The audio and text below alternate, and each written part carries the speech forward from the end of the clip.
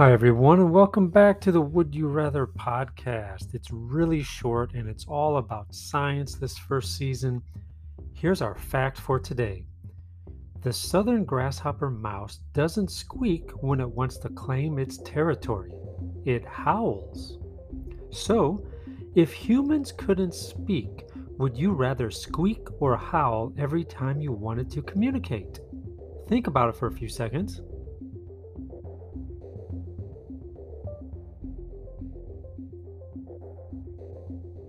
And here's your second question: would you rather everyone else squeaked or howled every time they said your name?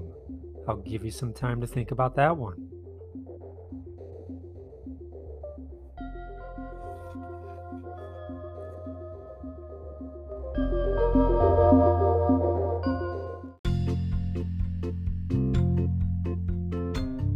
So, what did you decide? Be sure to tell the others around you why you made the choice that you did. Thanks for tuning in, and be sure to tune in next time when we talk about how many bacteria cells we have in our bodies.